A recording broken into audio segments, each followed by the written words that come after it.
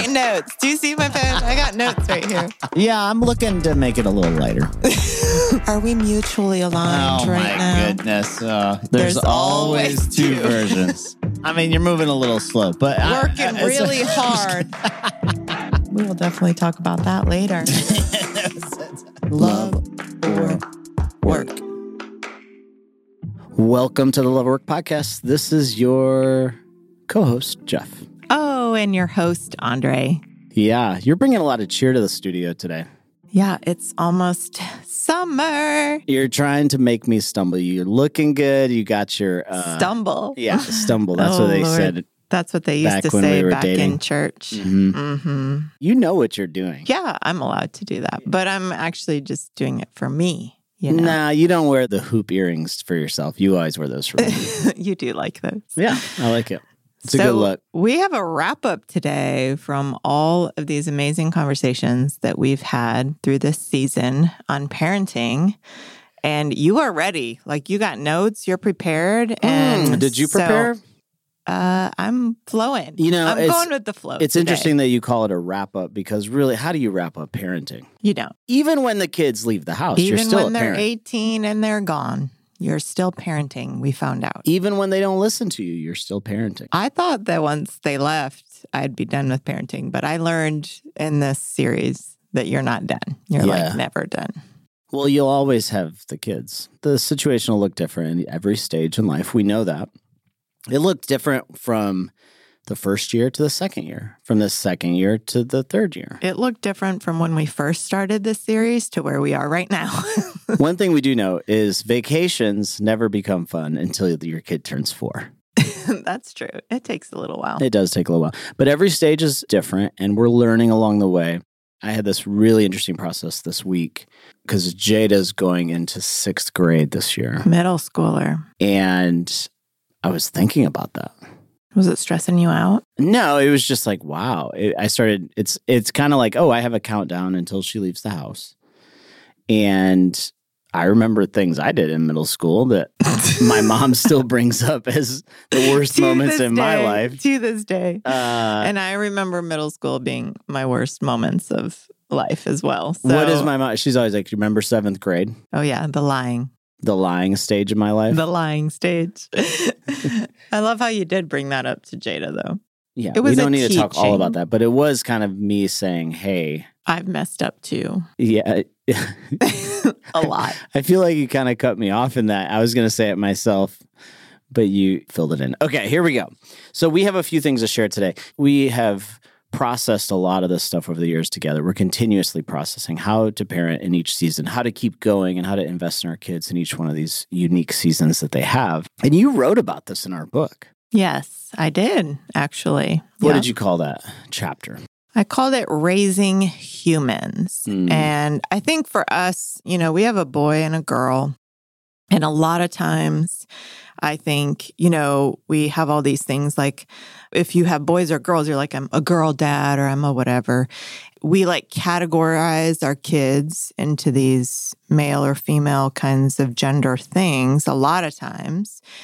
And so I think what I was trying to say with Raising Humans is to really like not necessarily think about it as boys and girls and this and that all the time, but trying to think about kids with the end in mind, with the good human person that we want to launch into this world in mind, because our kids are not going to be what we expect them to be, what we want them to be, what we think they should be. They're going to be different. They're going to be their own human. And so I think that was kind of where I was going with some of it. Well, let me unpack a little of it and ask you some questions because I did come prepared. Oh, and I want you to unpack me. some things that you wrote in this chapter that was really, really powerful. One of the first quotes that we see in the chapter, I think I'd love for you to share about is, I'm going to quote Andre Schinnebarger here. Oh, Andre okay. Schinnebarger says, the character of our children is more important than their cultural success. What does that mean to you?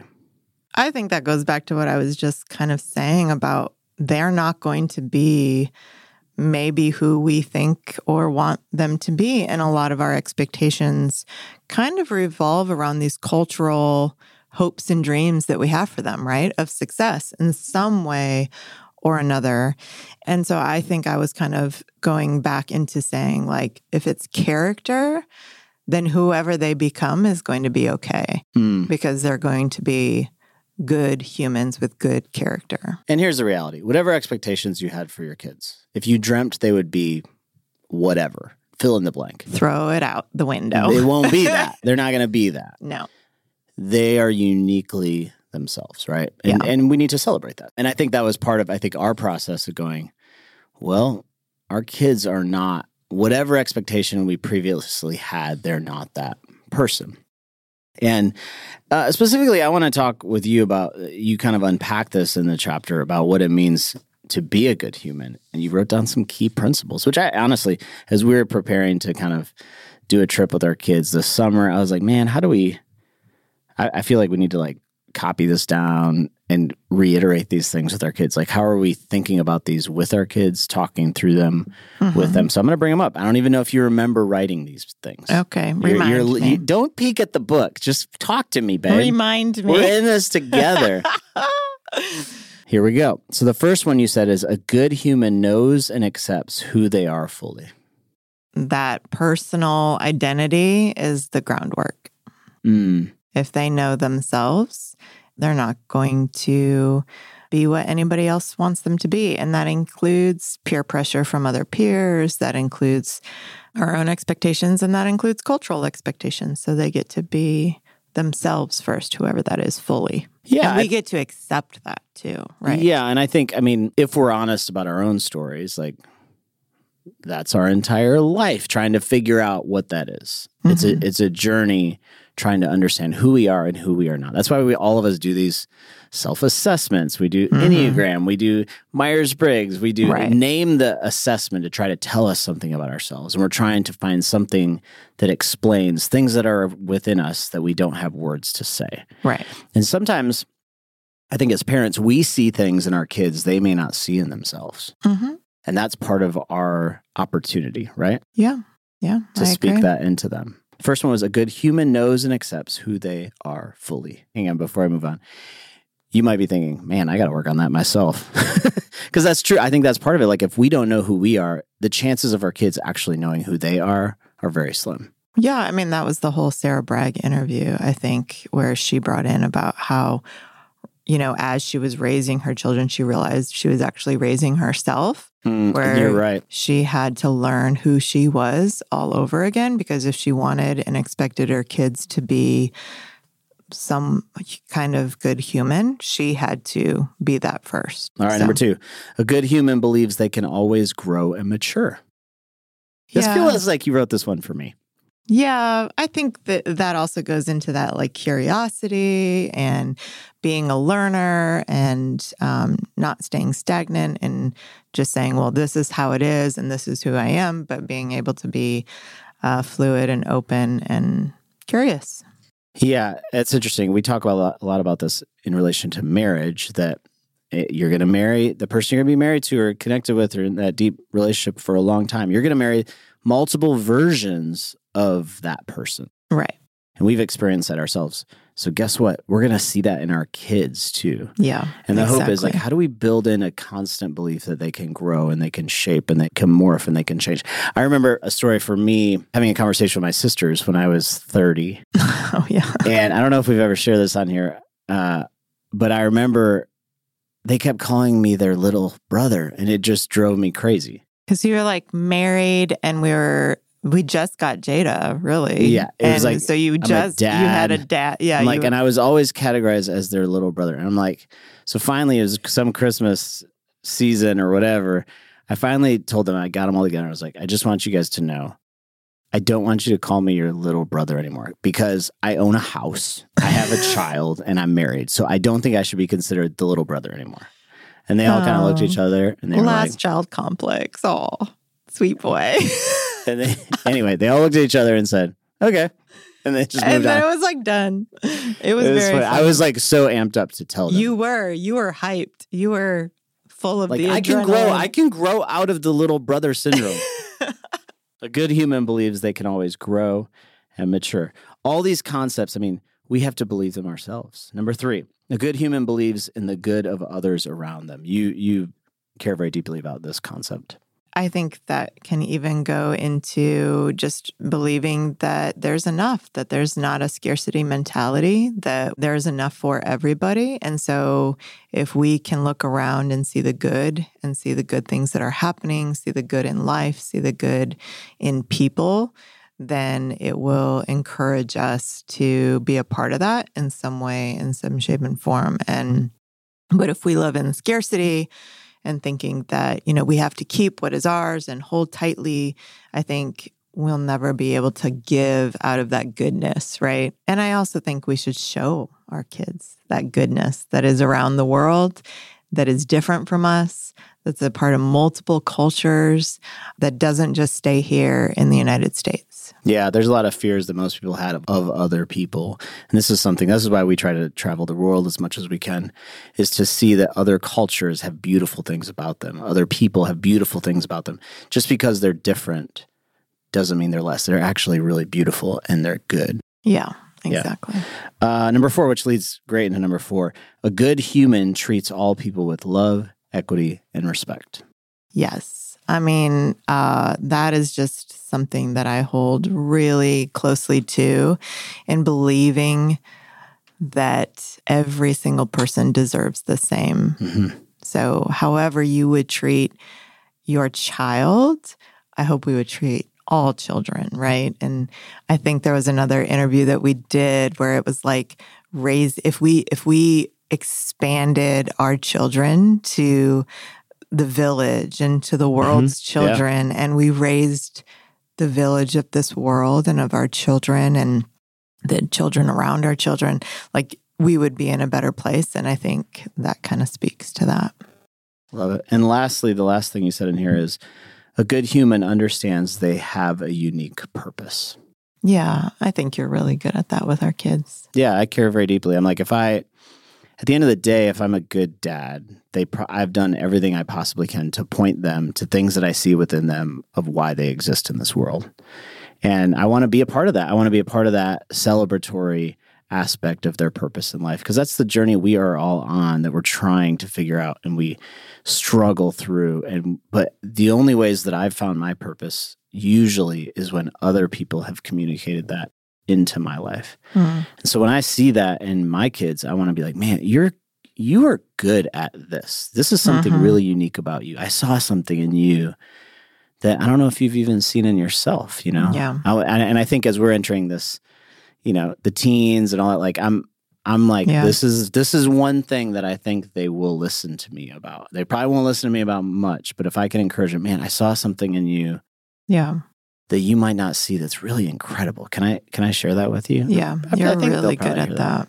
You're really good at that. I also just want to say, when we think about parenting, I think we started way long ago. You heard Jeff start our intro about all these like types of parenting that there are in this world, and our interview where now parenting has become like an Olympic sport, right? Yeah. Where we had that whole conversation, and now it's like we're competing against other parents to be the best parent. Like, I hope that in this series and in this season, you never felt that or heard that from us. And even in Raising Humans, that you're not hearing that from us. But I hope that there's like a new phase of parenting that is literally like called no shame parenting, where it's like, just do the best that you can do with what you have and who you have in front of you, and believe that it's enough, and that you're enough, that your children are enough, and that there is no shame in however the hell you want to parent them. There is no shame in that, no matter what other parents or culturally is acceptable or not.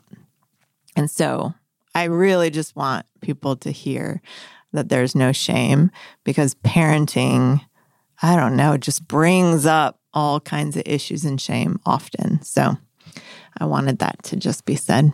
Read this quote you said in the book that kind of adds on to that. You said, "So let this collective wisdom encourage you to let go of what you think you know and what you think your kids should be, and grab onto a greater sense of freedom in your parenting. Set your kids free to be whoever they are created to be. And along the way, get other people involved in their lives. I think that was a really interesting way you ended that chapter. Additionally, I think my last thought for the whole parenting thing is when I think about parenting, I think about the pros and cons, the things I loved about what my parents did for me and the things that I would do differently. And I think we had to have that conversation as a couple. Same thing with your parents. I think both of our parents were awesome and we're thankful for them. But we're probably not going to, and none of us are probably going to raise our kids the exact same way that our parents did. And this could be one real little action that you do with your partner is a question you put in the book that I just want to put out there. And this could be, I think, just a great takeaway for you, a last thought for you. You said, in raising good humans, what is one distinct way you want to raise your kids differently than the way you were taught growing up? I was like, I don't think that's a bad question to ask. I think that's something that can create a really cool dialogue as a couple, right? Yeah, it's a great open conversation to have together. Yeah. And you look at the pros and cons of the way. Good and it all matters and it all formed us, right? Yes. So even if we say like the good and the bad, it's really not bad necessarily. It can be, but it still shaped us and it still formed us. And so in the end, that bad actually transforms and turns into something new and different. Well, I did want to just give a plug for this book because you wrote a great chapter. Oh, thank you. Half of the book, more than half of the book you wrote, Lord, which means it's really, really probably encourage. Everyone will probably like that half more than the half I wrote. I'm just kidding. Geez. But if you're this summer, as you're listening to this, it is a good book that you guys should take with you to the beach or get the audio version. It's audio version with Jeff and I talking. So you guys will have heard so much of our voices and hear us if you want to hear us on audio. It's called Love or Work. Is it possible? Change the world, stay in love, and raise a healthy family. You can get it wherever you get books. But more than this, we're thankful you joined us for this series on parenting. We hope you join us again. We're going to be doing a new series. Should we tell them what it's going to be about? Well, let's give it let's make it a surprise. Let's make it a surprise. But we're working on our next series already. Yeah. But we have a little break. We're taking a little summer break and a little time off, Jeff and I and the fam. And we will come back and be surprising you with a really great next season. With big conversations for love and work. All right. That's another episode of Love or Work.